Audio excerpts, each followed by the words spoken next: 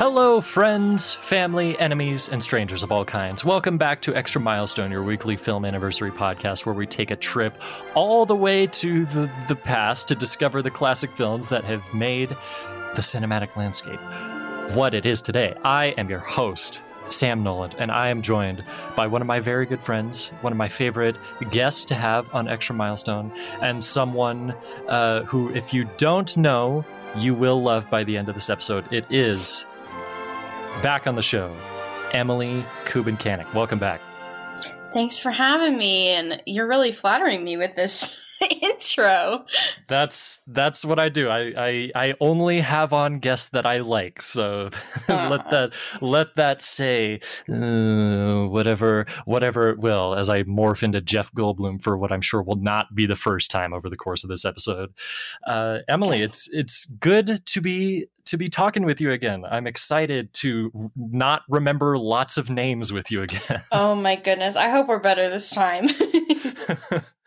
Yeah, last time was not good. That was not either of our finest hours when it came to recalling names off the top of our heads. And we got a lot to talk about today. So my fingers are crossed, my toes are crossed.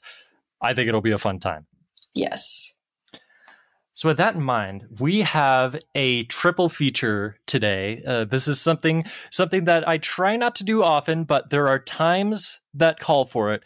And this is one of them, because we have three radically different movies that span the cinematic art form in many ways, time-wise, genre-wise, even quality-wise, some would argue. And we're going to discuss all these things over the course of the episode. And we have decided, and this was not easy, listeners, you don't even know how hard this was, but we've decided we're going to be discussing these movies in chronological order. We felt that would be the best way to present those.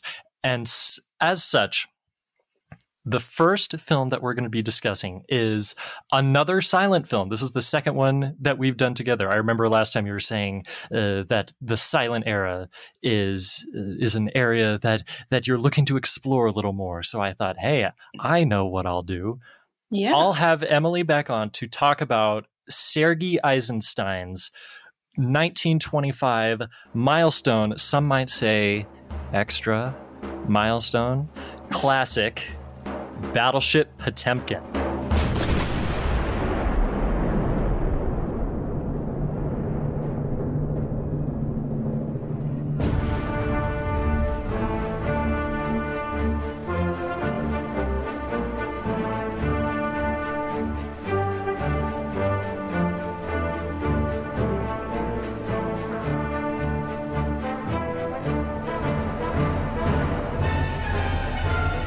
Now, Emily, I'd like to know right off the bat, this is the question I always ask of my guests, so why not do it again?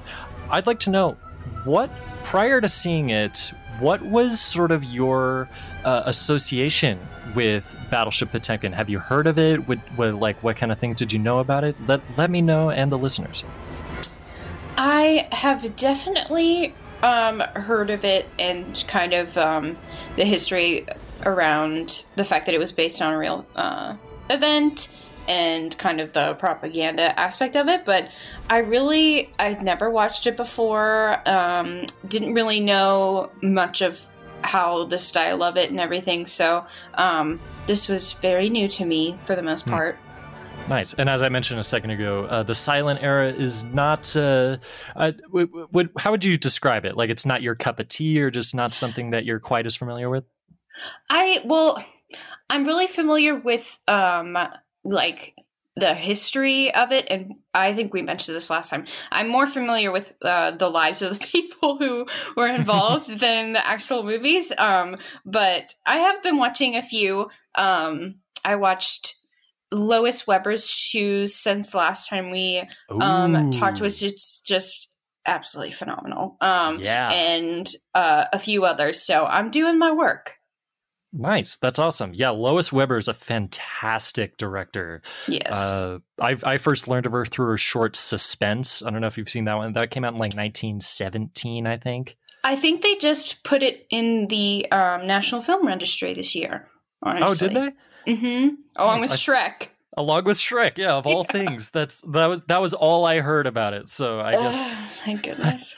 I guess it makes sense. This is a weird year. Like, as if it wasn't already weird enough. F it, Shrek, National Film Registry. Listen, I'm not going to argue.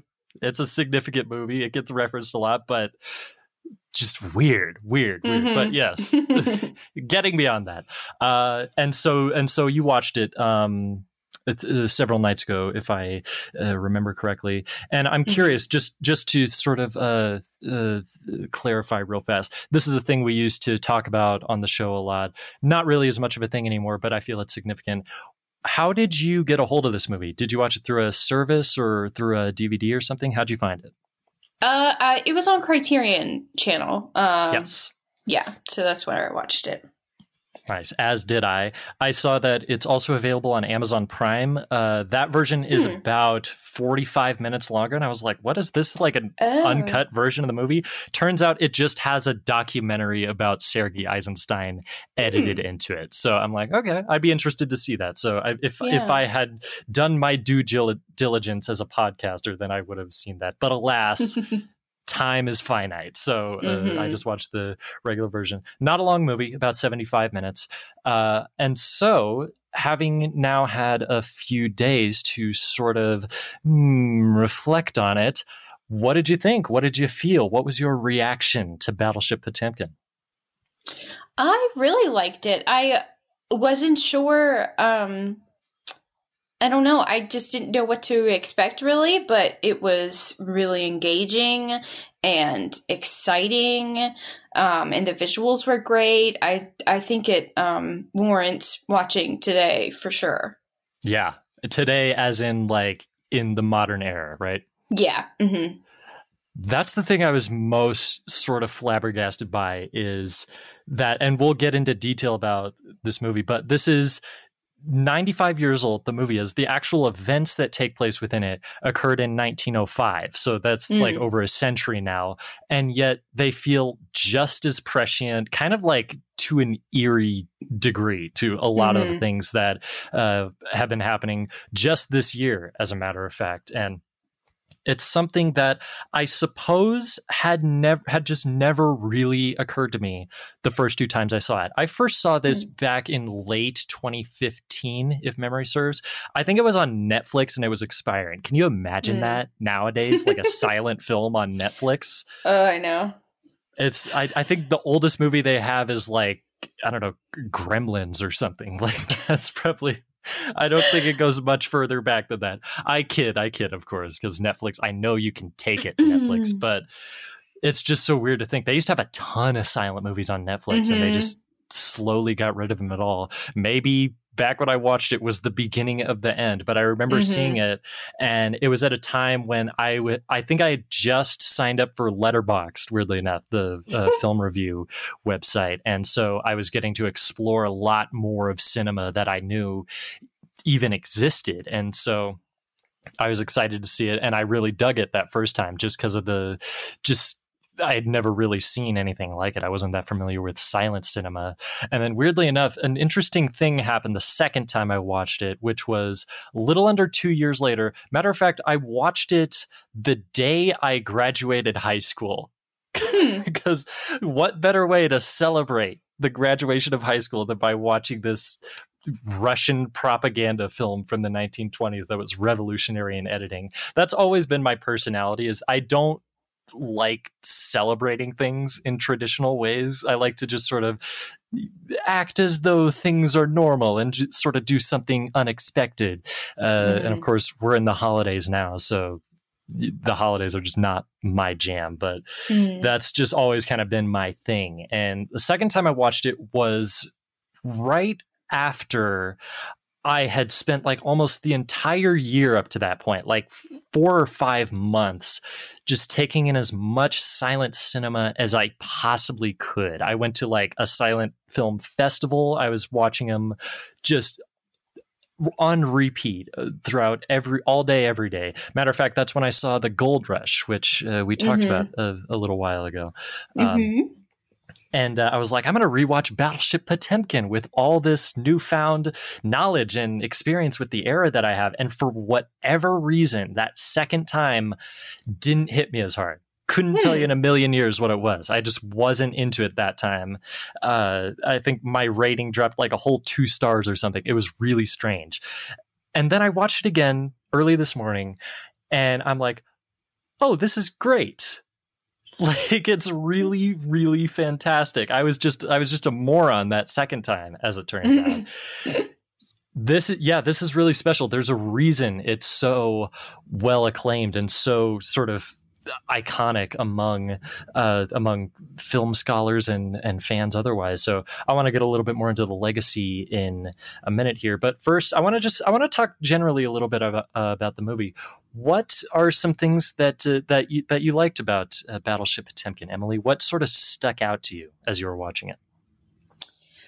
I think the way that the characters act are very interesting to me. I really don't know very much about how accurate the events are compared to the movie, but I think just watching also the sheer number of people that are in this movie, especially towards the end, and like, I don't know, I'm just fascinated by the fact that this was all made in the way that it was.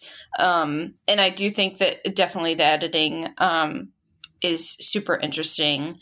But yeah, I don't know. And it is emotional to me, which propaganda inherently is, but in a way that I think regular movies are too. So really interesting.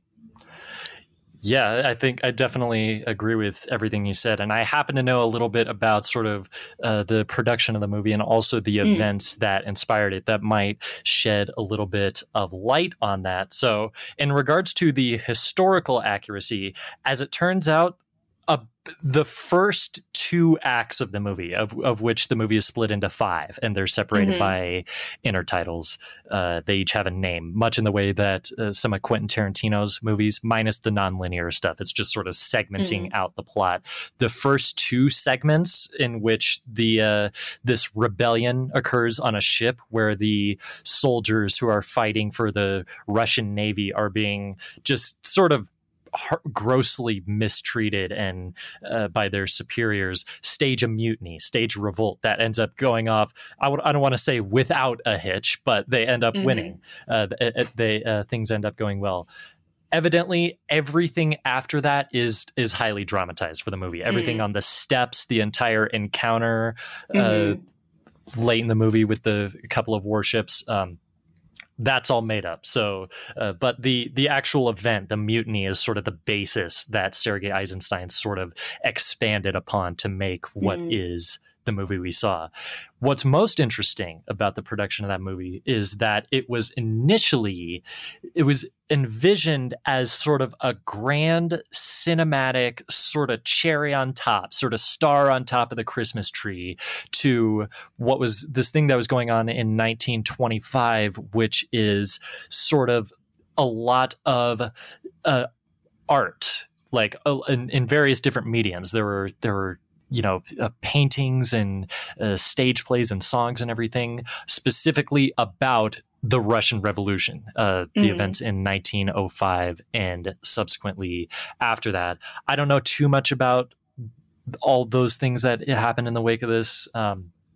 I really should have done more research, but the idea is that Battleship Potemkin was sort of meant to be this kind of grand magnum opus of this movement, this sort of smaller movement that was going on in the USSR at the time.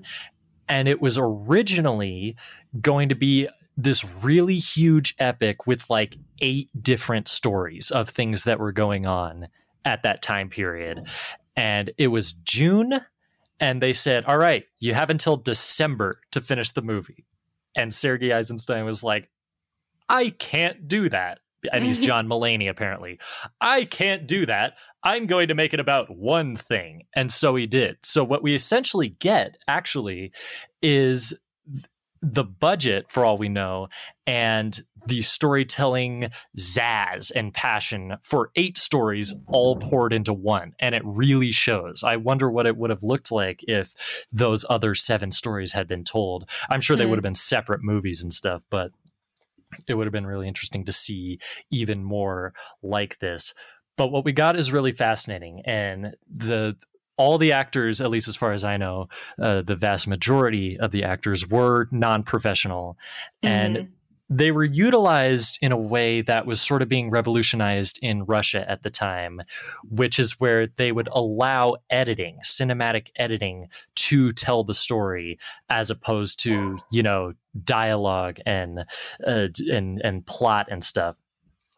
And so you'll see a lot of really quick shots in this movie, really quick takes where it's not necessarily the images, it's the juxtaposition of the images, and it's the visual metaphors all throughout this movie. And what we get as a result is a really just consistently engaging and kinetic story where there's not really a lead character. There are a few standouts, but really it's a way of harnessing the cinematic art form in a way that hadn't been used before to create an emotional response. And that was kind of the ethos going in, was this is going to be edited to be as emotionally resonant as possible. And it sounds like it was a success with both of us, right?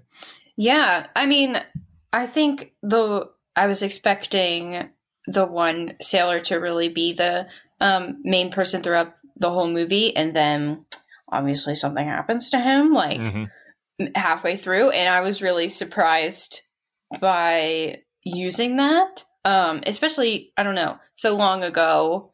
It was very interesting to see that play out. Yeah, this is before the production code, so there's a lot of things they wouldn't have been able to get away with, like even 10 years later. It was also in Russia, so they were under a different sort of leadership. I almost said dictatorship, just a little Freudian thing. They were under different auspices at the time when it came to what they could and couldn't show. So this can be a very graphic movie. A baby dies in this movie. It's so sad. It's a very famous shot of a baby carriage rolling down the steps, and we don't see it happen, but it's very, very heavily implied that this baby did not have a good day. So yeah, they hold nothing back when it comes to showing just how ruthless these events were, and how the powers at be can be, Yeah, to give just a little background on kind of the plot of the movie, what happens is that it's, as you can probably tell by the title, the battleship Potemkin, this Russian warship for the Navy, and the sailors on it, again, are being horribly mistreated. And it's one day they decide we just can't take it anymore. There are some belligerent officers that just are not being kind or respectful to them whatsoever.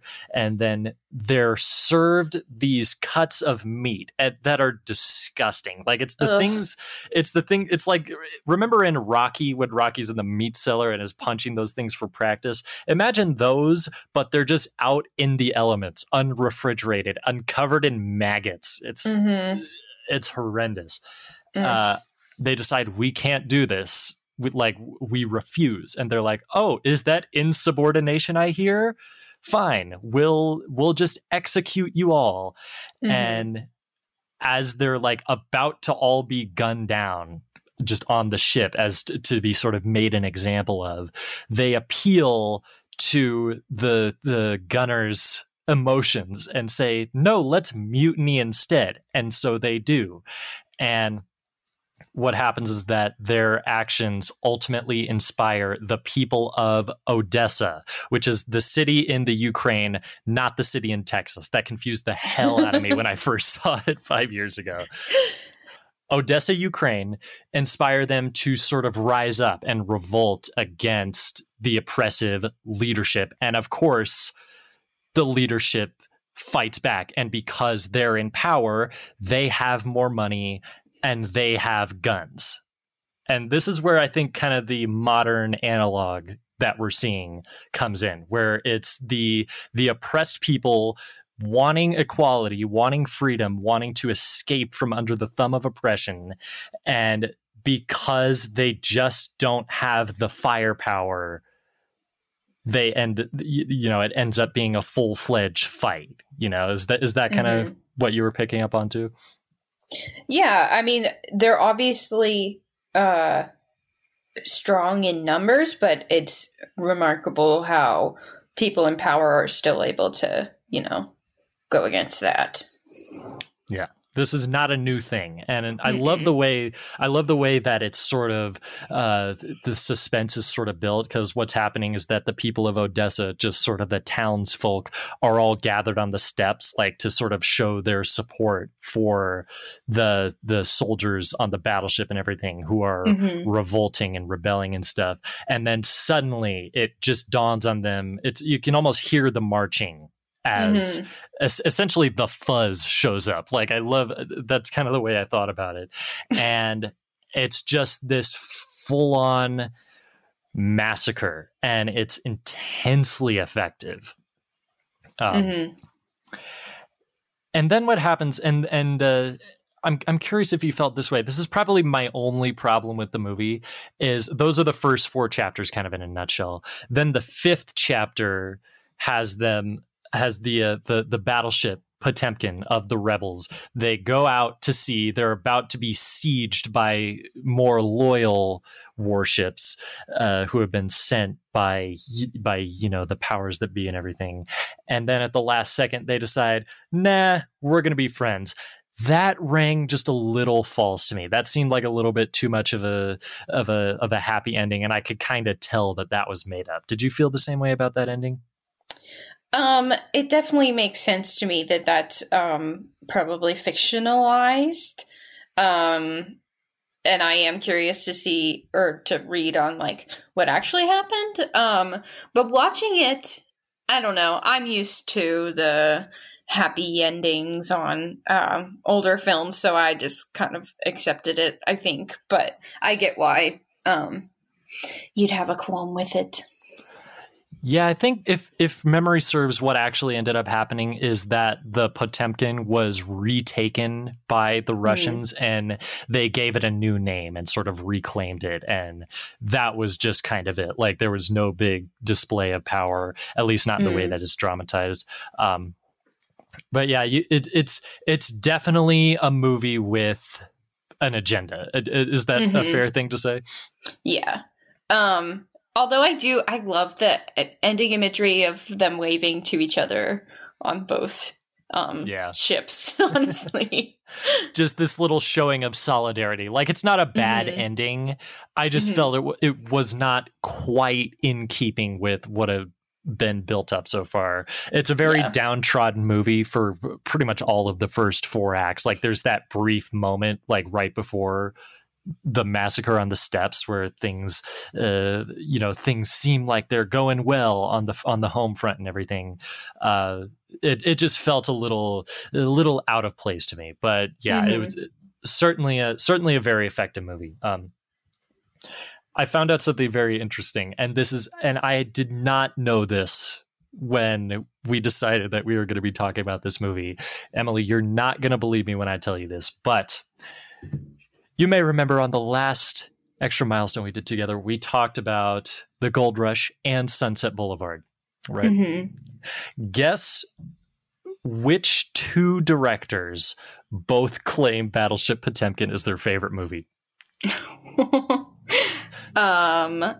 Charlie Chaplin and Mr. Weiler. Exactly.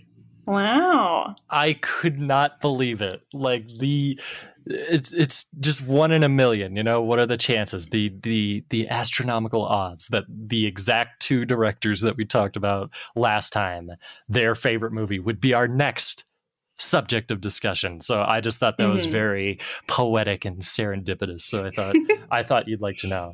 Yeah. What are some other things that sort of stuck out to you or affected you about Battleship Potemkin? Like, do you think it was pretty much covered, or are there other things that we've yet to unearth? I guess the other things that I would say, are, I don't know. I think watching silent movies, especially this one that does such an interesting way of showing emotions through images, it's so impressive to me that when filmmakers of these early years are able to do things with no sound and very little, special effects, and they're able to make such an emotional impact on you. And for the most part, I mean, those are more impressive to me than any CGI or whatever kind of special effects and stuff. And so watching this, it's just, and especially the stuff in Odessa, is just so remarkable to watch them kind of construct the story through, like you said, not necessarily just what they show, but what they don't show. And I always love the thrilling and suspense that happens when they leave images out that would be gruesome, because your mind makes up such a horrible image on its own. So, yeah. You could almost say that you can draw the line directly to the Blair Witch Project from that. Am I understanding that correctly, Emily Kubin-Cannick? You could assume that, yes.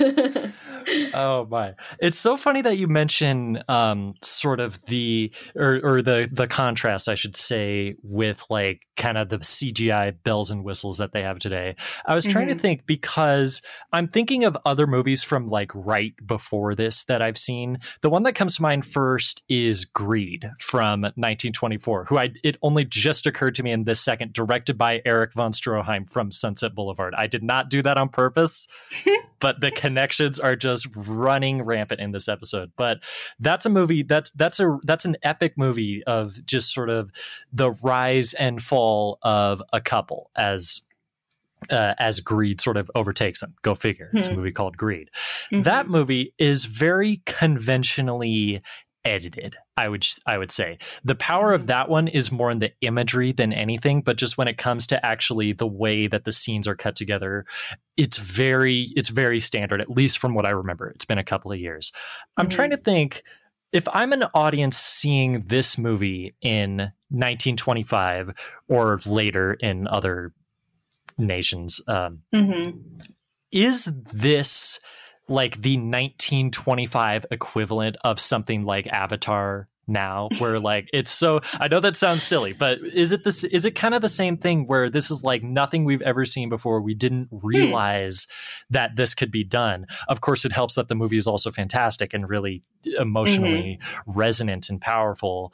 But I would be fascinated to talk to someone who saw it at the time. Of course, there's no one alive today who can remember this, most likely. But even still, I wonder, because the movie was universally acclaimed when it came out. It was heavily censored, but the people who did get to see it were like, "Oh, this is remarkably powerful," and they were right to think so. And they're still they're still correct today. Do you have any kind of thought on that, about just what this would have been like to have not seen anything like this before? I mean, that makes a lot of sense. I hadn't thought about it that way. And I'm sure there were people like me who would gripe and say, "Oh, I like what they did before, and it's way more impressive than this garbage." But it is definitely, I mean, I'm sure it would be as jarring as the train movie that people were terrified of when the Great Train Robbery. But it's really interesting to think about it that way. Yeah, because I'm trying to I was thinking that the kind of editing that's in this movie, and I know I'm really kind of going on about that aspect of it, but it really is the most significant element of it. Mm-hmm. You can draw the line directly from that to a lot of, the big exciting action blockbuster, or sometimes even just intimate dramas that we see today, and the way that it cuts back and forth between multiple things happening at the same time, the way it sort of distorts time and alters it by juxtaposing certain scenes with other scenes and things like that. This really, and actually last night I just so happened to watch Sergei Eisenstein's first movie, which came out earlier in 1925. That one was called Strike, and it was about a very similar thing, except it was at like a production plant, like a factory, and a result took place. So he certainly had an ethos, a subject matter that he liked to explore, and the editing in that movie is just as dynamic. So he had it right off the bat, and you can tell that it was very experimental at the time, and I guess it just hit a nerve right off the bat and never fizzled out, and never should, because this is kind of pure cinema right here. Do you think that's fair to say? Yeah, and I also think like similar to like the Czechoslovakian new wave that happened when the communist government funded a lot of films, the stories that they chose to tell in this way with the filmmakers that they end up doing is just really fascinating, because you wonder, I don't know, like how would this story be told in the hands of someone else who didn't have that hand on editing, or didn't have a vision of imagery in the way that he does. So yeah, I would love to just kind of compare the subject matter that they choose to do, because a lot of the Czech movies are about World War II and things like that, but heavily kind of, I don't want to say censored because they weren't, but, maybe, but just kind of skewed, I guess. Yeah, and a lot of them were sort of insidiously commenting on like the incompetence of those in power. So that's a very fascinating comparison you draw there. Matter of fact, by sheer coincidence, I just watched The Fireman's Ball a few weeks ago. That's kind of like that's a early film by Milos Forman, who directed One Flew Over the Cuckoo's Nest, recent extra milestone, and Amadeus, a future extra milestone. Mark my words there, among many others. And yeah, that's certainly a very, like, they're certainly of a piece. They just have a different sort of, I guess I'll say, genre about it. Yeah, there's definitely, I'm sure there are dozens of movies from this time period about similar things that have just completely faded into obscurity. And I'm not even talking about the ones that have been lost to history forever, which a lot of silent movies have. I bet there are some that still exist out there that are just really unremarkable. But we're lucky because Battleship Potemkin is quite remarkable, wouldn't you say? Yes, definitely. And it reminded me of another movie from the silent era, from Russia, as a matter of fact. So from the same nation, that's also a bit of a milestone in editing. And it got me to thinking, would this be a good introduction to the silent era? Battleship Potemkin, I mean. I think I saw it relatively early in my silent era education as well. Would you show this to someone first? Do you think this would get them jazzed enough to want to explore further into the art form?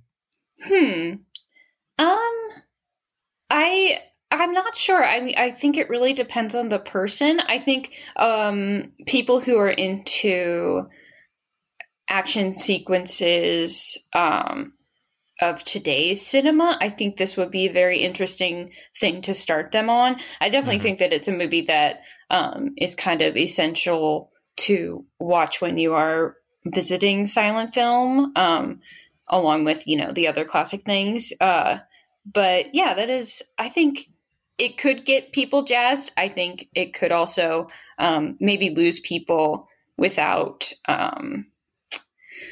I don't know, a lot of plot and kind of the conventional storytelling things in Hollywood silent movies. I think you make an excellent point. I think this would potentially be a good one, but I think it would also be important to let them know, if you're trying to inform someone on the era, that not all of them are like this. Like, let's be clear. But also, I think you're right when you say that it is clear to see the connection between this and a lot of the movies we see now, almost a century later. So I think it would certainly not be, and I use this word in air quotes, mark my words, it would not be boring in the way that a lot of people maybe assume that silent cinema is, you know? Yeah, I agree. Yeah, so I would say probably start with a comedy, because those are just, it's impossible to go wrong there. I think this would be a great introduction to dramatic silent cinema, which is arguably even richer. But again, I say arguably, so who knows? Here's a movie not to start with when it comes to the silent era, and this is the one I was talking about earlier, which this reminded me of very starkly. It is a movie called Man with a Movie Camera. It is an abstract documentary directed by Dziga Vertov, who is known kind of only for this movie. Like, he did some other work around the same time period, but it's really this one that is the reason his name is still remembered today. And it is almost not even really a movie. What it is I think it's just a little over an hour of just footage shot in these 4 Russian villages in the late 1920s, edited together in a really interesting way. No plot, no through line, no characters even, although there are people, of course. It's just life. And it's just kind of 60 minutes of like almost pure cinema, because that's the way that cinema kind of started. If you see a lot of the really early silent films, like from the 19th century, they're just sort of filming stuff happen. There's the famous one of the train arriving at the station and the workers leaving the factory. There's not much of a narrative there, besides they just thought it would be interesting to shoot that. You know what I'm saying? This is very much kind of a similar thing, but what it does is it does that, but like a bunch of times. It's like Battleship Potemkin, like turned up to 11, just with a dash of cocaine or whatever drug was going around at the time. It's really inaccessible if you're unfamiliar with the era, but I think once you're sort of acquainted with it, then it's a great place to go to just see kind of the essence of the silent era just sort of play out before your eyes. I think it's really hypnotizing, and it's one of my favorite movies, frankly, just because of how kind of essential it is and how pure it is, essentially. But yeah, I think we've talked about a lot of really interesting things. So unless there's anything else that you had to say about Battleship Potemkin, what do you say we move on to our second feature? I'm ready for the second one. Oh, yeah. Sure. I'm really glad to talk about this one. I think this is the only one that we'd both seen beforehand, correct? Yes. That's very good. And I'm so excited to talk about it because it is from the year 1950, a movie that isn't talked about a ton nowadays. Like, it's not one of the most popular 1950 movies to kind of a casual cinema fan, but I think it really should be. This is another one of my favorite movies. It is Henry Koster's Harvey. We predict you'll greet Harvey with laughter and rousing applause. How do we know? Because for 5 long years, audiences did just that on Broadway for the most talked about Pulitzer Prize-winning comedy of our time. And now at last, Harvey comes to the screen, better, richer, funnier than it ever was on the stage. Starring James Stewart as Elwood P. Dowd, America's most amiable citizen, with hilarious Josephine Hull and a grand cast. And once again, the critics are raving. Says Luella Parsons,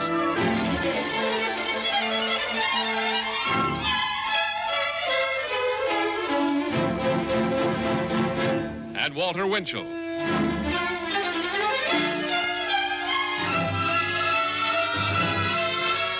Hedda Hopper.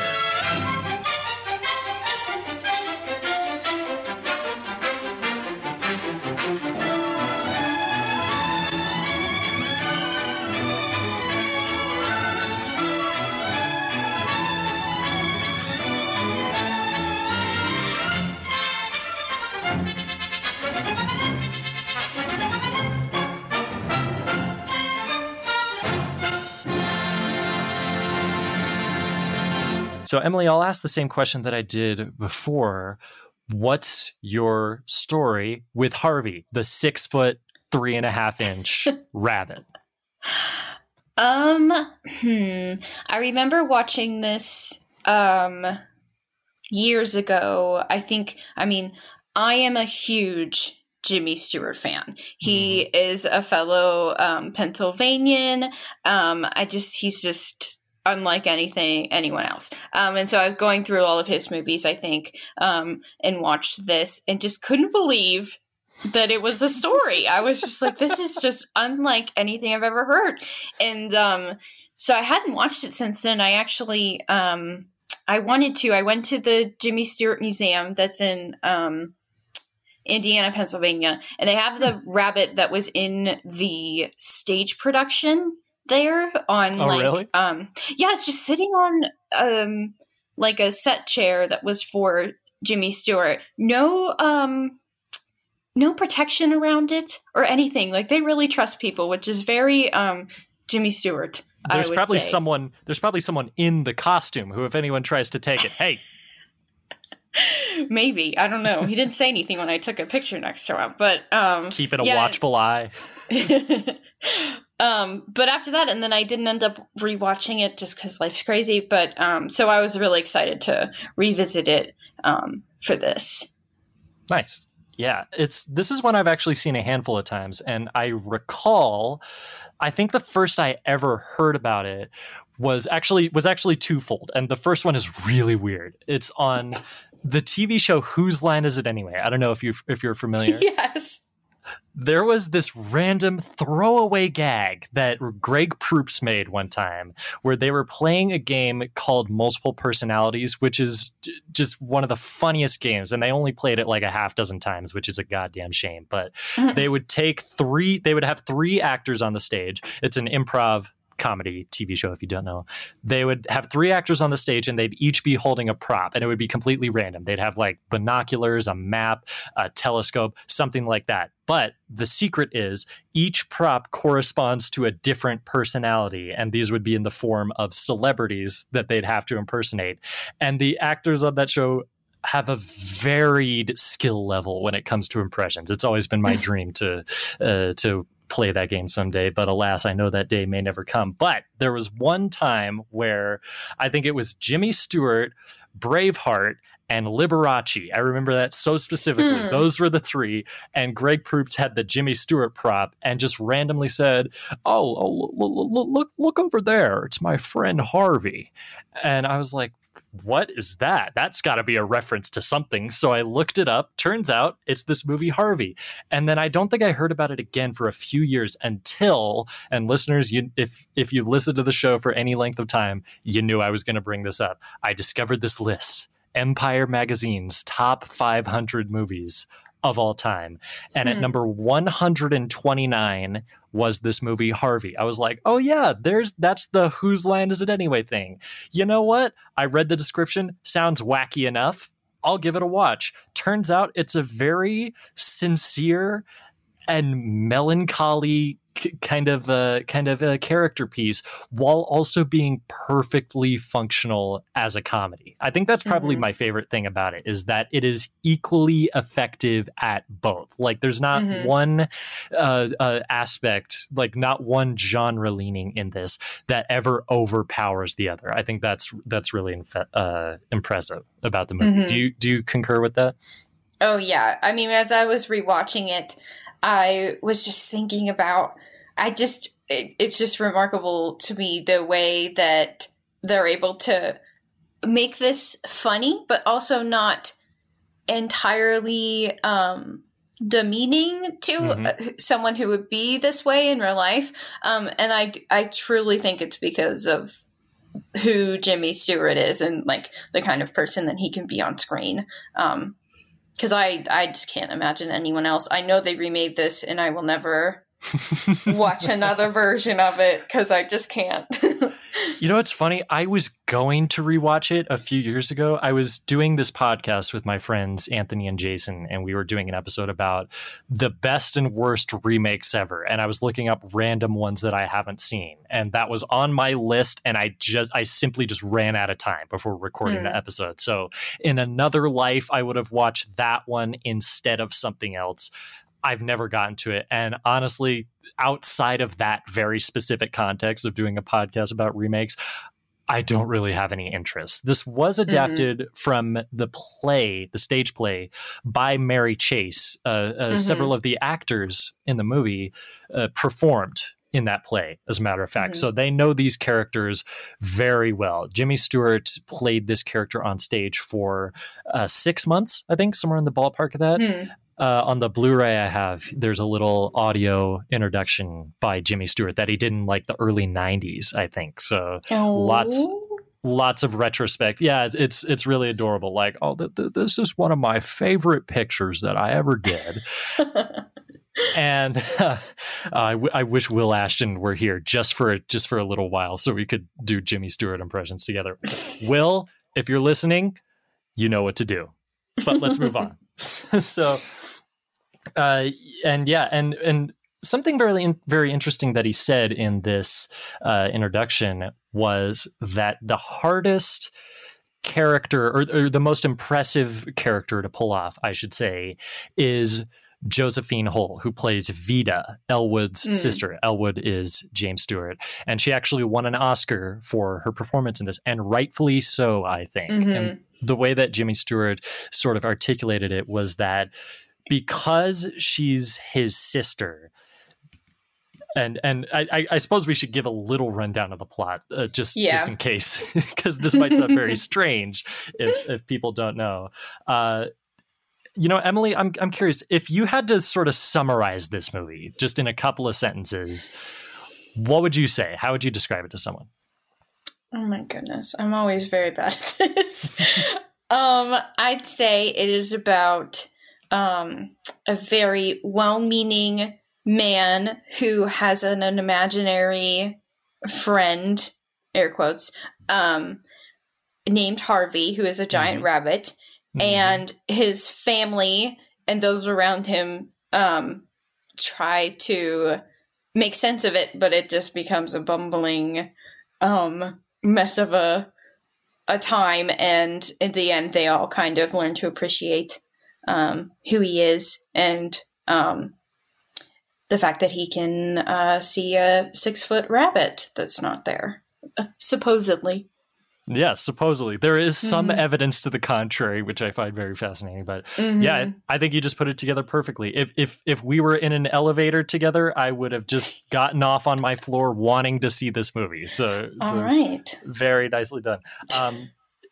Yeah, and the thing that's always struck me about this movie is that you were mentioning earlier about how the movie doesn't portray Elwood P. Dowd, James Stewart's character, in any kind of demeaning light. And I think it's quite the opposite, actually. I think what we slowly find out over the course of the movie, but not even slowly, actually, come to think of it, it's apparent kind of right from the jump, is that Elwood P. Dowd might be the least crazy of them all. Yeah, and he's definitely the one who's the happiest person, I think, out of everyone. Exactly. And we see immediately that his entire family, of which we've got his sister Vida, Josephine Hull's character, we've got her daughter Myrtle, played by the actress whose name I forget, so take a drink, it's already happened. Look up the actress. Victoria Horn plays Jimmy Stewart's niece and Josephine Hull's daughter. They're kind of the principal cast, and they are flagrantly intolerant of any of Elwood's, in air quotes, nonsense from the very beginning, to the point where they're trying to get in big with the high society, essentially. And it's almost, it's kind of a weird plot point to modernize, but they're essentially trying to marry off Myrtle to like a rich man is basically the gist I get, is that they're trying a la Portrait of a Lady on Fire minus the portrait. They're just trying to impress, some well-earning man who will bring pride to the family. And their mother has passed away recently, and I get the sense that they're kind of living off the inheritance of that. They have this big mansion that they live in, and every time some high society guests come over, they make a point of getting Elwood the hell out of the house. And he likes to spend a lot of time at Charlie's, which is a bar, a tavern, some call it.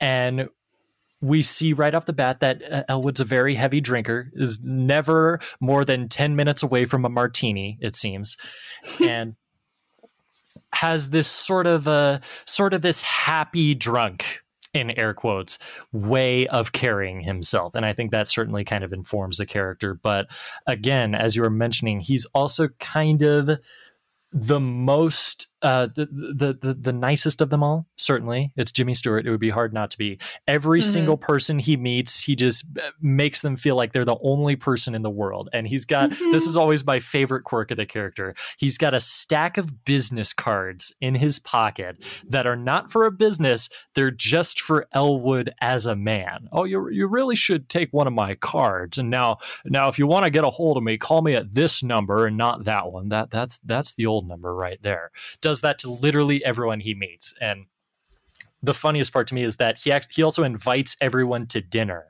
Like they're going to have a dinner party in a couple of nights. I really want to see that dinner party. I hope everyone goes. Like I would love to see just even a deleted scene about that. That would be really funny. But yeah, he's kind of the most free of pretense of them all. Just has no agenda, has no face that he needs to put on for them, isn't out to get anything from anyone. And what we see over the course of the movie is how infectious and how therapeutic that can be, and also how hard it is to be that person. And that's where the real poetry of this movie comes through, wouldn't you say? And I think how hard it is for people to believe that someone can just be that way. It's almost like they're suspicious in some way. Like they're trying to suss out some ulterior motive. Like, what are you playing at here? Like, I think something very interesting is that throughout kind of the first half or so of this movie, there are a lot of instances in which how should I say this? In which Elwood P. Dowd's sort of strange personality trait is kind of humorously obscured from the characters he meets. Like they're always interrupting them just as he's trying to introduce Harvey before they can realize that he has this notion of a giant 6 foot 3.5 inch rabbit, and I will specify the height every time. So don't think I won't do that. But it's clearly a movie about I would say empathy, but I feel like that's maybe a little too simplistic, about sort of meeting someone on their own terms and sort of accepting who they are, even if there's someone who you disagree with or that's kind of opposed to you. And I think that's certainly something that Elwood P. Dowd preaches as well as practices. And it's really quite inspirational, actually, at the end of the day. Yeah. And one thing that I did get to thinking about, though, as I was rewatching this, and it never occurred to me, is Elwood, and I think it's kind of refuted at the end of the movie, but regardless, is Elwood too nice? Is there a line that can be crossed between common courtesy and stuff and getting walked all over, essentially? Like, is there a time when you should stand up for yourself. And I think the conclusion of the movie would say, in this circumstance, no. But I'm curious if that occurred to you as you were watching this. Yeah, I never thought about that. I mean, I guess he does a little bit in when they talk about if he's a drunk or not. And he doesn't really admit to it, and he just says, I enjoy a drink. And they're like, oh, like every day? And he's like, well, yeah. But like, he doesn't admit to it or really let them categorize him as that way. But I don't know. I mean, like, I can't imagine him being any different. And I kind of like that maybe that's not a subject of the movie, because it would be really hard to balance the two of like making a point and then also making that point, if you know what I mean. Yeah, I think there's a lot of complexities in this movie that just sort of reveal themselves to me with every single time I rewatch it. And that's kind of what I was getting at a little bit. I think another way to describe it is that there's a way to read this that he's doing it for his own survival, essentially. It's a way of saying, like, listen, this is a cruel world, and for people like me who are just a little different than most, like, that's all there really is to it. I'm just a little different than a lot of other people, and just by the sheer nature of that, of having something that a lot of others might misunderstand upon first glance at the very least, that it would behoove me to be as nice as possible in every other context to kind of make up for that. You know what I'm saying? Like, there are only a couple of characters in the beginning of this movie, I should say, who accept Elwood P. Dowd for who he is. Among them, Charlie, the bartender, or I assume his name is Charlie. I might be wrong there, but the bartender is in on this, so to speak, and has no issue with it, and is like, "Oh, yep, let's another drink, and is another $3 for me. Why not?" You get the sense that it's kind of a pragmatic thing, but there's also a what's the word? A kinship in that bar that you can tell Elwood P. Dowd feels. It's kind of like the modern lingo I've heard to describe this kind of thing is finding your tribe, finding the place where you fit in most, with people who understand you and everything, and that being kind of a safe haven, a sanctuary to be who you truly are. And I think that's a really fascinating thing. And the fact that most of the movie takes place in like a mental institution of all places is really telling of the way that they have to kind of be, most of the characters, I should say, have to be kind of forcibly convinced, and not for undue reason, but they have to be convinced to see the good in this situation, That was one thing that I realized this time watching it, was a lot of movies that are adapted from stage plays, you can kind of tell because they're pretty central in singular settings inside, or stay in one place for a very long time. But this one did not feel like it to me at all. I think it does a really good job of kind of expanding the locations a little bit.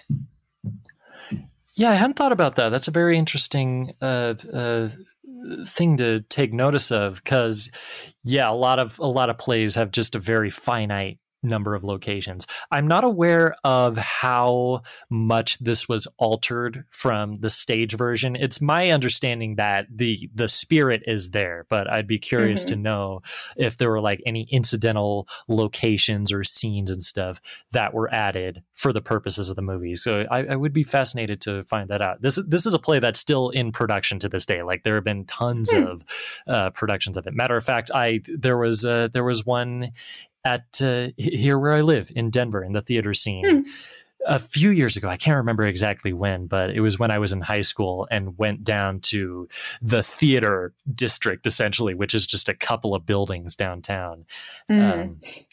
and saw posters for a production of Harvey. So it's still out there somewhere. It's kind of like the Elephant Man. It never goes away. Someone's always doing it because it's a really juicy role. You got to think that this is a lot of the roles in this movie, matter of fact, are so rich and so layered with, just multiple sort of ways of approaching the character that it would be any actor's dream. And indeed, a lot of them do make the best of it. And on that note, I want to get back to Josephine Hull, who I sort of got sidetracked from earlier. The thing that Jimmy Stewart was talking about in that audio introduction on the Blu-ray I have was that her role is kind of the hardest to pull off because she has kind of that balance all the way throughout of understanding that, yes, this is my brother, and thinking that like he needs to get help and stuff, and that we're not going to get anywhere from outright rejection, but also this is throwing a wrench into our plans, my daughter's plans and I, to just go about our way in the world, and we've got to figure something out. We've got to come to a conclusion. You very much get the sense that this is just kind of the culmination of a lot of things that are taking place off screen. Like, obviously this has been going on for years, and this is kind of when it all comes to a head, is the sense I get, where lots of characters get involved and everything.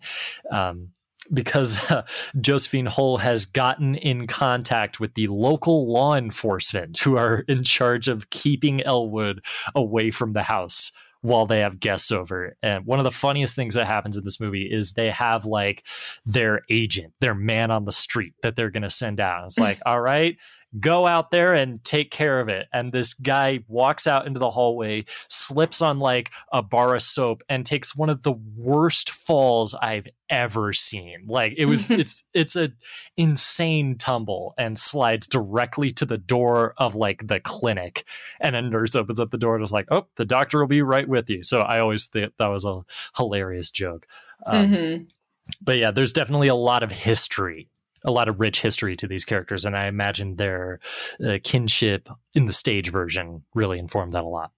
I definitely think Vita's the funniest character, the whole time, and so being able to pull that off and never getting, I wouldn't say she's annoying ever, just kind of crazy in her own way, but constantly just high. She's pretty high energy the whole movie too. Seeing that pulled off, I'm sure, is not an easy performance to do. I think the kind of the key to her character is that she is being thrust into a situation against her own volition, against her will, that she has no idea how to take care of. Like, who do you talk to for a problem like this? I mean, it seems relatively obvious to us now that we just sort of, meet them on their terms and maybe seek out psychological help or something like that. But you can tell this is a time when that was probably just not as much of a thing, or not like a go-to solution or anything. So she's trying to take care of it the only way she thinks she can. And of course, it leads to a lot of hijinks along the way. And this movie just never loses pace, which is really awesome. And eventually they all come to this really kind of divine enlightenment at the end, and this movie just puts a smile on my face. Like I'd be curious to hear if anyone has ever seen this movie and just not been put in a better mood because of it. Yeah, I don't want to meet those people because I can't imagine. Oh my! I think. Do you think that Josephine Hull is like the MVP of this movie, or is there? Like, how do you even choose? Do you have a thought on that? I mean, I don't know, because I know that her role is probably something that's very hard to pull off, but also Harvey's a really hard, or not Harvey. I was going to say Harvey appearing in this movie as himself. Yeah, that's great at the end. Yeah. But Jimmy Stewart, I'm sure, I don't know. I think that's a hard character to pull off too. So it's between the two of them for sure. Honestly, I think, and if we're expanding beyond the scope of just the performers, I really think that Mary Chase is the MVP to sort of construct this story, exploring this facet of society. The idea of something that, and I know there's like an actual term for it, but the one that I kind of like to use myself is mental classism. Like it's classism, but not in an economic sense. Like they're both like Elwood and Vida are very well off. Again, they live in this big mansion, so it's nothing to do with being impoverished or unfortunate in any way. It's just all about the different way that people see the world, the different ways that people see the world, I should say. And to make a movie about that is one like totally powerful, like it totally hits, it totally comes across while also not being depressing is really impressive. It's just heightened enough that we recognize that like this is a bit of a fanciful kind of fantastical situation, and indeed a lot of the characters, a lot of the events that take place are very stagey. You know what I'm saying? Like you can tell they were written and rehearsed kind of ad nauseum. And I don't want to say it doesn't come across, but it doesn't come across in a bad way, I should say. And yet to have that be just as powerful as just, you know, a straightforward story about this kind of thing, I think is the most impressive thing of all. And that it's just so much fun to watch and has so many funny bits and so many emotionally genuine bits is what really unlocks my heart when it comes to this movie. Mm-hmm. I think, I don't know, it's always really impressive to me when writers are able to consider a concept that to anyone is insane. But a lot of the best stories and movies come out of that, of just kind of allowing yourself to go beyond the traditional stories that you want to tell, or finding a way to be different in telling, you know, the themes that you're talking about. I don't know. It feels really vulnerable to be able to do that. And so seeing it so well done in this, I'm like always very impressed. Yeah, I think the vulnerability is really the key to this movie, because what happens over the course of it is that you see everyone starting to let their guard down. Most notably, and I always die laughing when this happens, at the mental ward, they have kind of the warden of the place.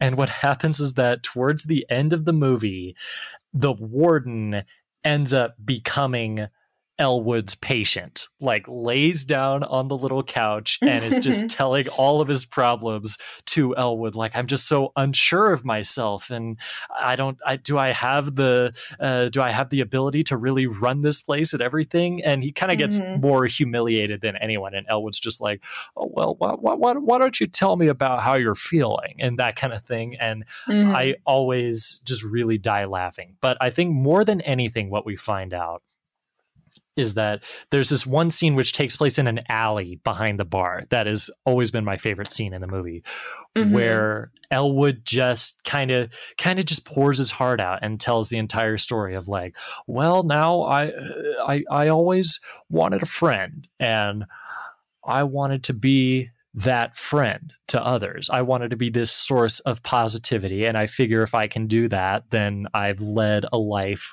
worth living. And what we realize, a couple of things in that scene, is A, kind of the entire deal with his character, and B, that from the description of this movie, you would think, as you mentioned early in this conversation, that Elwood is probably going to be like the subject of the humor in this. And what we realize is, no, the joke isn't on Elwood. He's telling the joke, you know? It's really remarkable. Yeah, the monologue in that scene is just really great. Yeah, and one thing, and this is kind of random, but I just remembered it. There's a scene where Elwood has a painting made of him and Harvey, and Harvey is invisible, of course, in the movie. But in this one painting, we see a painting of the giant rabbit and Elwood. I want to know who made that painting. Yeah, and how? Like, did Elwood just describe what Harvey looked like, or did they also have Harvey vision, essentially, like whatever you want to call it? So that's always been a funny little detail for me. It makes for a really humorous scene with Vida. Yeah, that's great. And then one other thing is that there's this scene towards the end where they're in the mental institution, and Elwood has decided to make a little bit of a compromise. I won't give away too much, but has just decided, like, well, if that's what everyone wants, then I'm willing to go along with that. And it reminded me of this impression that Jim Carrey did of Jimmy Stewart. That was kind of the purest distillation and I'm not going to do Jim Carrey's bit, but just look up Jim Carrey, Jimmy Stewart. It's the perfect summarization of everything that Jimmy Stewart is and was. The face, the pinnacle of wholesomeness. And I think Jim Carrey really nailed it. And this might be my favorite of Jimmy Stewart's performances. And he was well into his career. He had already been established as like one of the great actors, like Mr. Smith Goes to Washington, The Shop Around the Corner. What are some of your other favorites of that era? The Philadelphia Story, obviously. Yes. Little sneak peek. Listen to Extra Milestone in a few weeks if you want to hear a little more about the Philadelphia Story.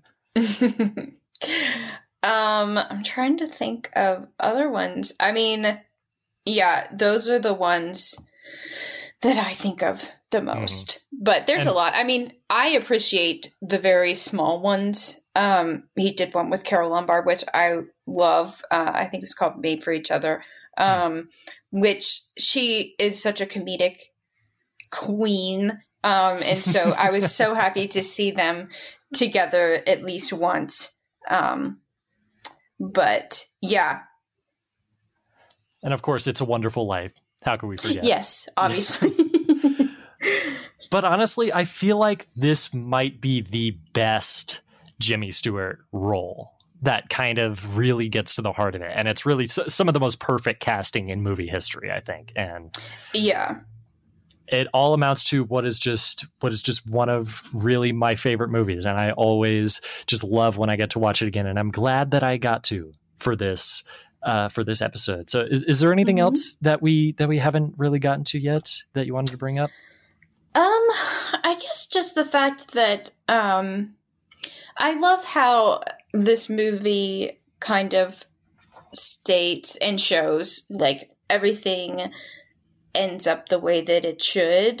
You know, Myrtle ends up meeting someone who works at the mental institution, like someone way different than what they're aiming to marry her off to, which is just wonderful. And then like one of the doctors and the nurse end up realizing that they should be together. And so I don't know, it's just really remarkable to see his effect on people, and it really makes you realize, I don't know, the things that you can do for other people.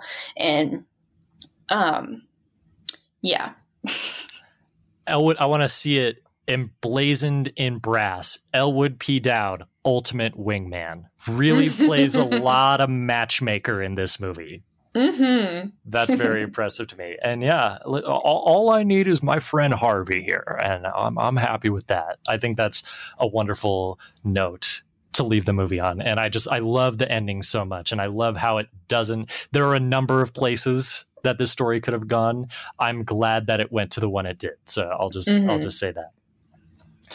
And so I think if that's everything about Harvey, then we can move on to our third and final feature of the evening or morning or afternoon or whenever. What do you say? I'm good with that.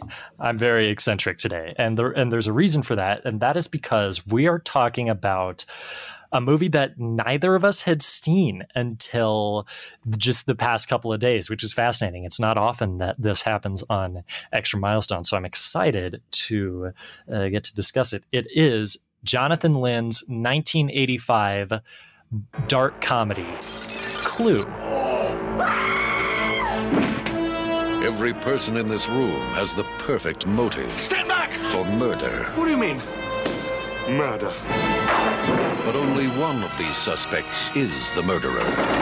Is it the timid Mr. Green? Why are you screaming? Because I'm frightened of what? Screaming! Or the militant Colonel Mustard? If I was the killer, I would kill you next. Huh? I said if. Mrs. White, who helped her husband on his way? Well, it's a matter of life after death. Now that he's dead, I have a life. Miss Scarlet, who's helped many men along the way? Practice makes perfect. Huh. Professor Plum, who's looking for a way? I'm looking. Mrs. Peacock? I have absolutely no idea what we're doing here, but I am determined to enjoy myself. Or did the butler do it? No. Paramount Pictures invites you to an evening of mystery. Let us in! Let us in! Let us out! Let us out! Murder. This is getting quite serious. And madness. In the movie that makes a scene of the crime. So who did it? Clue. It's not just a game anymore. So I'm curious, do you remember ever like first hearing about this movie? Yes. I mean, I'm gonna be honest. I have never played the board game. What? Which is crazy. I was sent like a version of it with the Alienist. They kind of did a board game that was basically Clue, but with their own characters. And that's the only one that I've ever had or played, which is just crazy to me because I love that kind of stuff. And so I just always thought, well, I feel like I should either play the game first before I watch this movie. And so I always kept, putting it off. But yeah. Oh, and then along came Sam Neill, and it was like, nope, can't wait any longer. It's now or never, Kuban Kanek. For real. I love that. So I apologize for tarnishing that potential connection. Well, what I don't even know what came first, the board game or the movie. The board game came well before the movie. Okay. I looked up earlier. It's weird. I did not know this until like literally an hour ago. The game actually was invented in 1949 and was originally called Cluedo. Cluedo. I don't know what that's about. Like, I guess it's just an interesting spin on the word clue, and they eventually just decided, F it, we'll do Clue instead. So that happened early on in the process. But yeah, it's been around forever. And I will say this right now, I haven't seen them all, but I'm willing to bet best movie based off of a board game. Battleship came close. Yeah, I don't watch very many, but I think that was why I had put this one off for so long, because I was like, I just can't imagine what that's going to be like. But it definitely was very good in that respect. It's fascinating because I remember not hearing about this movie first. My first memory is being amazed that it existed. I played this game all the time as a kid. Like, it was always perfectly suited like to the way my mind works and the way it's kind of constantly analyzing things and thinking about a bunch of different things at once. And my eyes sort of darted around the room a lot. Like, that's kind of my personality. And so it's always been right up my alley. And I remember thinking, there's a Clue movie? That's probably really boring. And as it turns out, the adaptation from game to movie is more spiritual than anything. They kind of took like the most basic elements of it and just transferred it into a little bit more of a conventional murder mystery that a lot of which had been kind of coming about in the 1970s and before.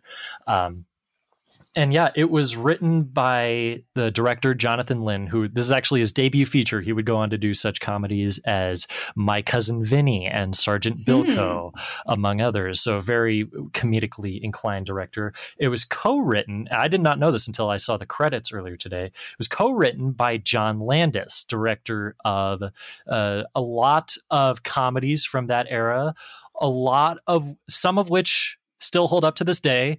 A lot of them do not. I'm looking at you, Animal House and Kentucky Fried Movie. Those have not aged particularly well, but Blues Brothers is great. Did an extra milestone about that one earlier this year with my friend Tyler. Little shameless plug for that one. And yeah, it's very much that sort of zany, a little random sense of humor, but not in the same way as something like Airplane, I would say, which had just come out earlier, where that is almost like unprecedented levels of randomness, where it doesn't even matter if there's a joke there. They're going to make it. You know what I'm saying? The sense of humor in this movie is all very environmental. It's all centered around the characters and the environment and the situation. They don't deviate a lot from it, but they manage to find a lot of really hilarious stuff in this movie. So it is at this point, I really should have asked this earlier, but what did you think of Clue, having just seen it for the first time in the past couple of days? I really enjoyed it. I wasn't expecting to be surprised as I was, because I thought back at the Christie. I really am a huge like murder mystery fan. And so I thought, I'm definitely going to be able to tell who did this, and like where this is going to go. And I really had no idea. So it was really great to experience that, and love Madeline Kahn more than anyone. Yes. So I just really loved getting to see a performance that I haven't seen before. Every actor is so perfectly tailored to their performance in this movie that it's kind of remarkable. I wish I'd seen this years ago, because you got to imagine this is another one where it's any actor's dream to be cast in this movie. I only know Michael McKean from Better Call Saul, so seeing him in this role is just very interesting and very cool. Yeah, a lot of some of the actors in this movie you are more recognizable than others. Among them, you've got Eileen Brennan, Madeline Kahn, of course, the great Madeline Kahn, I should say, from Young Frankenstein and many other things. And also, same year as Back to the Future, Christopher Lloyd. And it becomes all the more clear how much they had to age up Christopher Lloyd for Back to the Future. I did not realize that until watching this movie. It's crazy. It's so funny. I thought for the longest time that Christopher Lloyd was just one of those actors who's looked 55 years old since the 80s. But it turns out, no, that was just impeccable makeup work that was done on Back to the Future. It's not like Charles Bronson, who's been 50 years old since birth. It's like, that was some remarkable work. I think my favorite example of that, and this is a tangent, but we're here, so why not? My favorite example of that is Max von Sydow in The Exorcist. I don't know who designed the makeup for that movie, but they predicted so eerily accurately how Max von Sydow would look like almost 50 years later that it's kind of freaky, you know?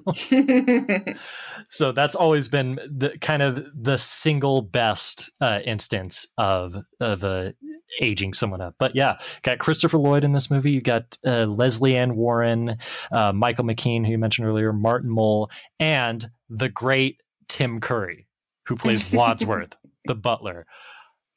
I love Tim Curry so much in this movie.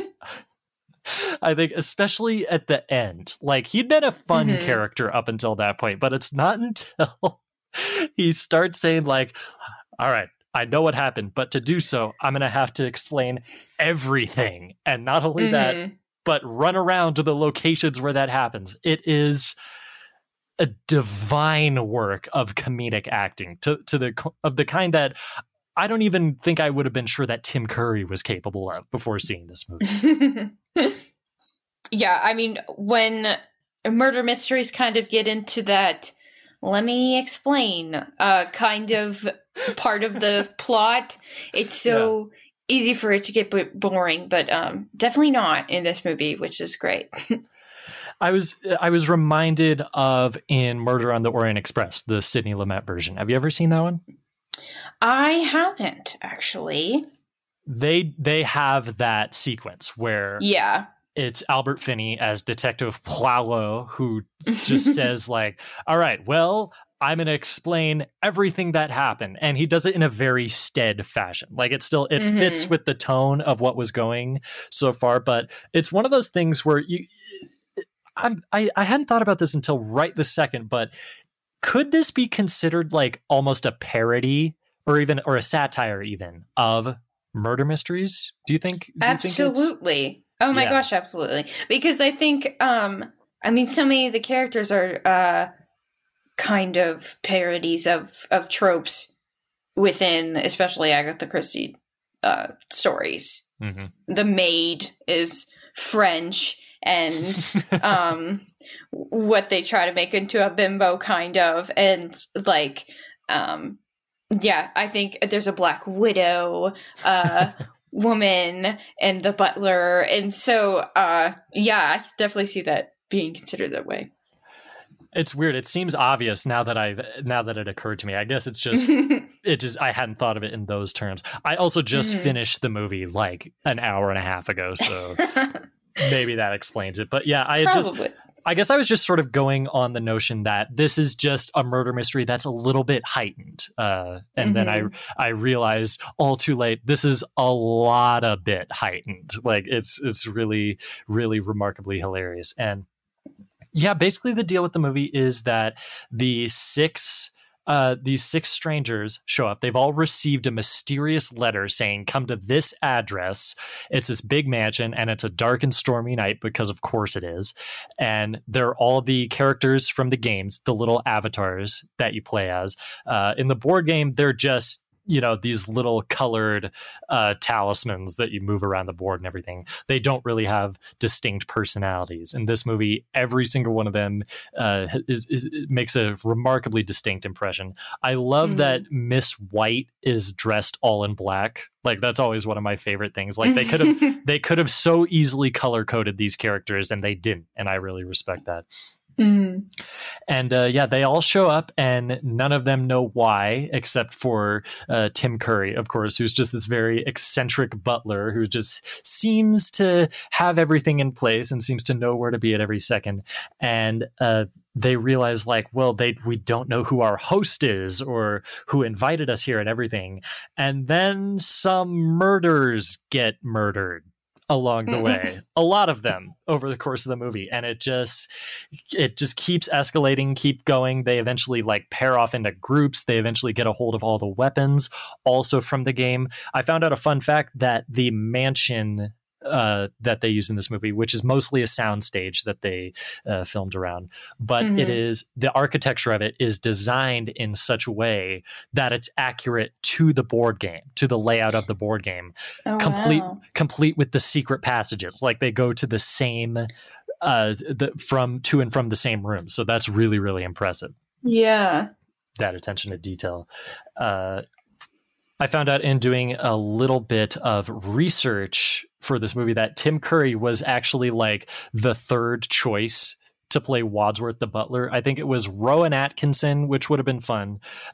Someone else whose name I don't remember. And then Tim Curry was the one that they went with because they couldn't get the others. And I wonder at what point did they realize like, oh, we really lucked out with this one. So I think things worked out okay, And how envious those other actors who passed on the role or couldn't do it, how regretful they probably were. Yeah, I'm sure. It's kind of like the whole thing where Billy Crystal was originally going to voice Buzz Lightyear in Toy Story and said like, no one's going to see that movie. And it ended up being just this huge hit and was like, oh, okay, so I got to take the next role they offer me. Mike Wazowski, got it. I'll take it.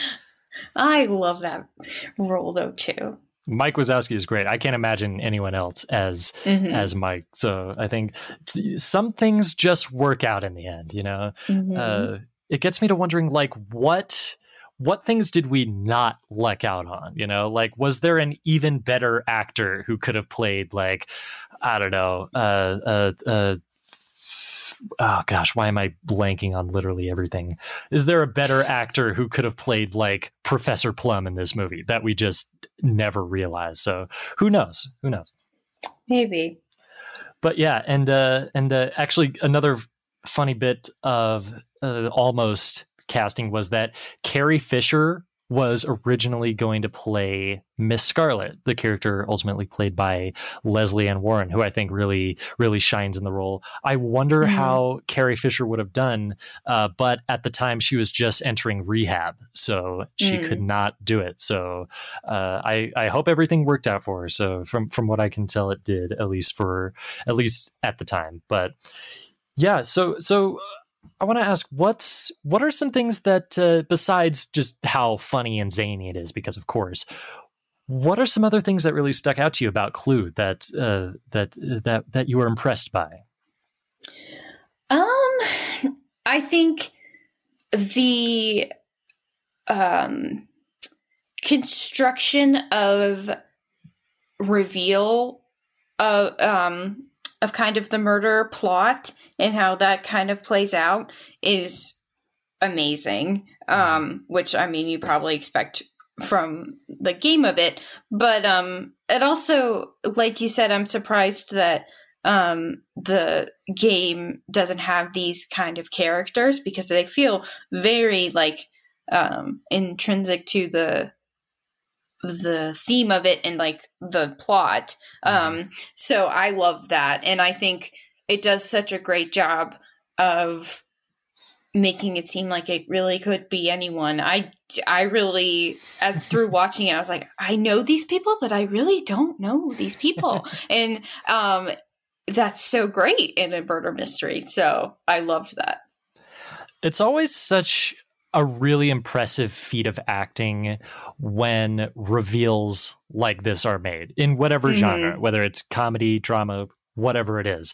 And I would be so fascinated to go back and rewatch this movie now, knowing some of the reveals, not only like, you know, who did it, of course, which is kind of the biggest question of them all, but sort of these little individual aspects of their characters that get revealed over time. We find out very early that all 6 of these characters are, in one way or another, being blackmailed by their host, Mr. Body, who's just has a very on the nose name. Yes. And I would be really curious to see this again, seeing like, okay, so how do I look at this performance differently now that I know more of their past that they haven't revealed to the other characters, but that I know. I think something else really notable about what you were talking about earlier, how it's impossible to get a line on who maybe could have done it, is that not only does the movie play very coy with it and sort of never really give any hints or indications that it may have been any one person over the other, but there is no, to use the long-standing narrative term, there is no straight person. There's no one who's meant to sort of counteract the zany antics of everyone else. They're all, and what's most impressive about that is that they're all different kinds of heightened. Like none of them are just sort of the straight person, like the Adam West Batman, so to speak. That's kind of the function that I feel like that version of the character played. None of them are that, but also none of them are the same kind of crazy. They all have a different sort of way of carrying themselves, sort of a different attitude, a different temperament that makes it come across in such a way that, again, like you were saying, you sort of know them and don't know them in such a way that you have no idea if they're acting out of character or not, because it's all so unusual, you know? Yeah. One thing I love is that, and this is kind of a random small detail, but early in the movie, as they're all sort of arriving at the mansion, Miss Scarlet's car has broken down, and like she's got the hood open and stuff, trying to figure out what's wrong with it. She sees Professor Plum driving up, and he offers her a ride and everything. And then she leaves her headlights on, which is just me having made that mistake several times. I'm like, well, there's your problem. It's gonna drain the battery there, Miss Scarlet. But that's just a small thing. So if you notice that, don't worry. I noticed it too. I did not. But... Fair enough. Yeah. What are some other things that really stuck out to you, having only just seen it the first time? I think there's a great balance of physical comedy and very witty comedy within the dialogue, which I always appreciate a good balance of those two. I noticed that. Nice. Yeah, I think that's especially, I think the physical comedy sort of really takes the stage later in the movie, but it's there all throughout, and there's a lot of just really they're just really putting their all into this movie. All these actors, they're like really exaggerating everything to make it as funny as possible, but they're also not giving short shrift to the actual dialogue itself. And it's a good thing they did, because I think this movie has a damn good ratio when it comes to like joke success. You know what I'm saying? Like the only thing that I kind of had a few reservations about were that there were a few sort of, I'll just say, aspects of the humor that came across as like maybe a little prurient, maybe a little adolescent, little mean-spirited. But also I feel like that's probably just us looking back and feeling that way now. I'm sure in the 80s this was, perfectly normal and stuff. Did that kind of thing occur to you at all while you were watching this? Yeah, I mean, there are definitely jokes that would not, and even like characteristics of characters that I don't think would pass today. Yeah. But that's how it is, I think. Yeah, I think it still plays perfectly fine. It's just they're there, so it's nothing super egregious or anything. But yeah, I think I do feel the need to sort of discuss the ending a little bit. So we're gonna like do a little warning and stuff. But before we do that, is there anything else aside from the ending that we haven't mentioned yet that you wanted to bring up? I don't think so. Yeah, I think it's a well-made movie. It's a very well-produced and acted movie. It's not a terribly complex one, so I think we pretty much covered it. So yes. The ending of this movie is very iconic, and actually, I knew about the ending before ever seeing it. Had you heard about the way the ending is structured before seeing it? No, I truly knew nothing about the plot or anything, which is remarkable. Nice. So I'm glad that we got to sort of discover it together. And so I got to know, what was your reaction? Just full of misspeaking words today. What was your reaction to kind of the bizarre fourth wall breaking, unorthodox ending to this? And did you laugh as hard as I did when it was happening? I loved it. And I think that if it would have just been a one simple ending, it wouldn't have really served the board game as well as this one did. And I think the ultimate ending was definitely the most interesting version, and so I think they structured it pretty well in that regard too.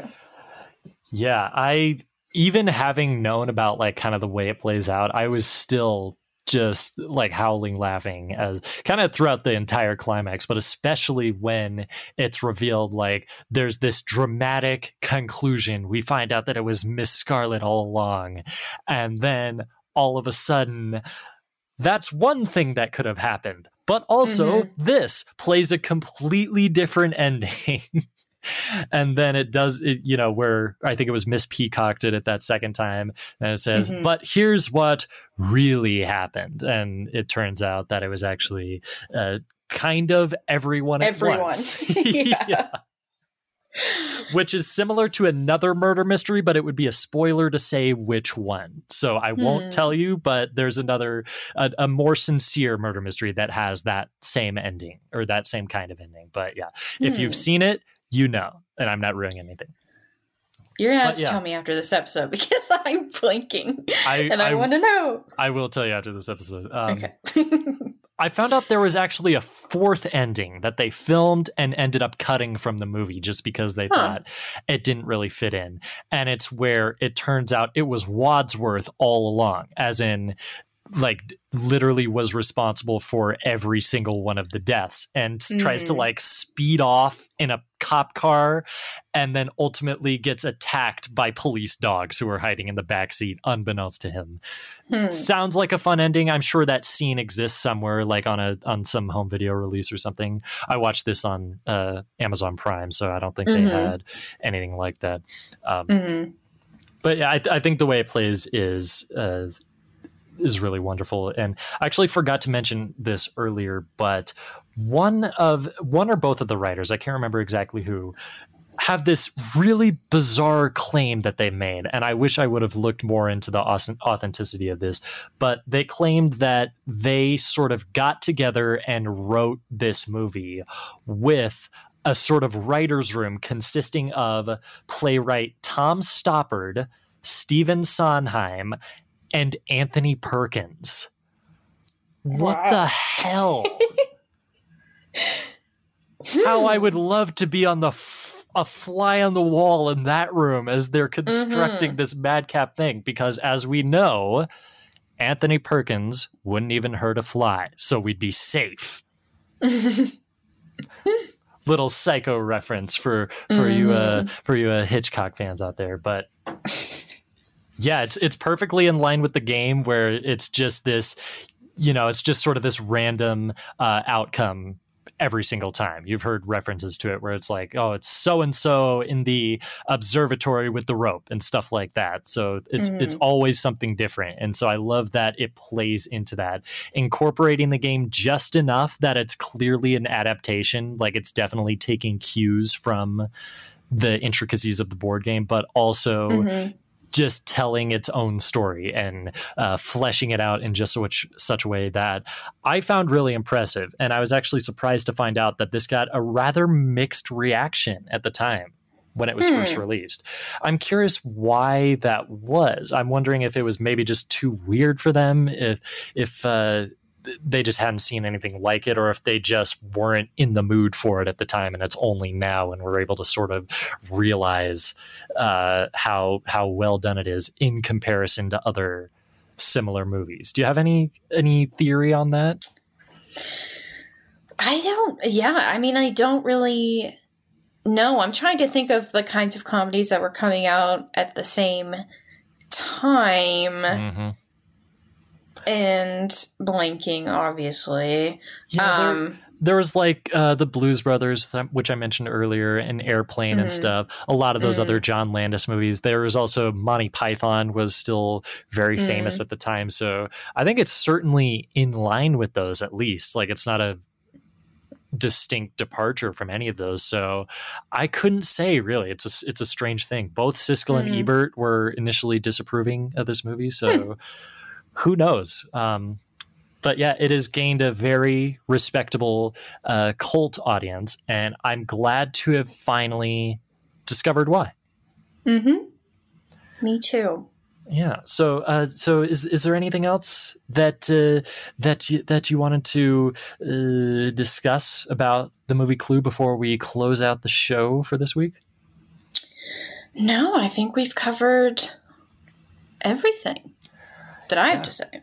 Yeah, I think that's pretty much it. I think, again, this is not the most complex movie, but I think one certainly worthy of revisiting and worthy of celebrating the anniversary of. And I will say, all three of these movies are worthy of the extra milestone treatment. And I was glad to have given that to them. That's a weird sentence to have put together just now.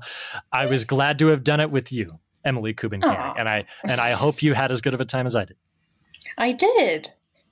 Awesome. So for listeners who maybe don't know, and they should, if they want to know, where else can they find you on this web that is worldwide of ours? I'm always on Twitter, Emily KUB _, where anything I write will be put on there. And you can find all of my articles at Film School Rejects, especially if you like older movies. I have a column called Beyond the Classics, which I cover movies that probably wouldn't be on Extra Milestone, but are still important to me. Challenge accepted. Go on. Okay. And yeah. Nice. Yeah, definitely do that. It's you're gonna want to follow everything that Emily does because it's all fantastic. I'm also. I say it because it's true. I'm also on Twitter at Nolan Sam. I barely do anything on there. Like it's almost pointless to follow me on Twitter. So what you can do instead, if you want to see me do all these various impressions that I've done, all these silly voices and everything, you can follow me on the social media app known as TikTok. I'm on there making silly videos. I didn't know that. It's a fun time. So that's the exact same handle at Nolan Sam. That's where I do most of my work. So yeah. And also I'm on Letterboxd, just my name, Sam Nolan, and I'm always here on this show, Extra Milestone, never more than a week away. Wrap it up, take it down to the corner, and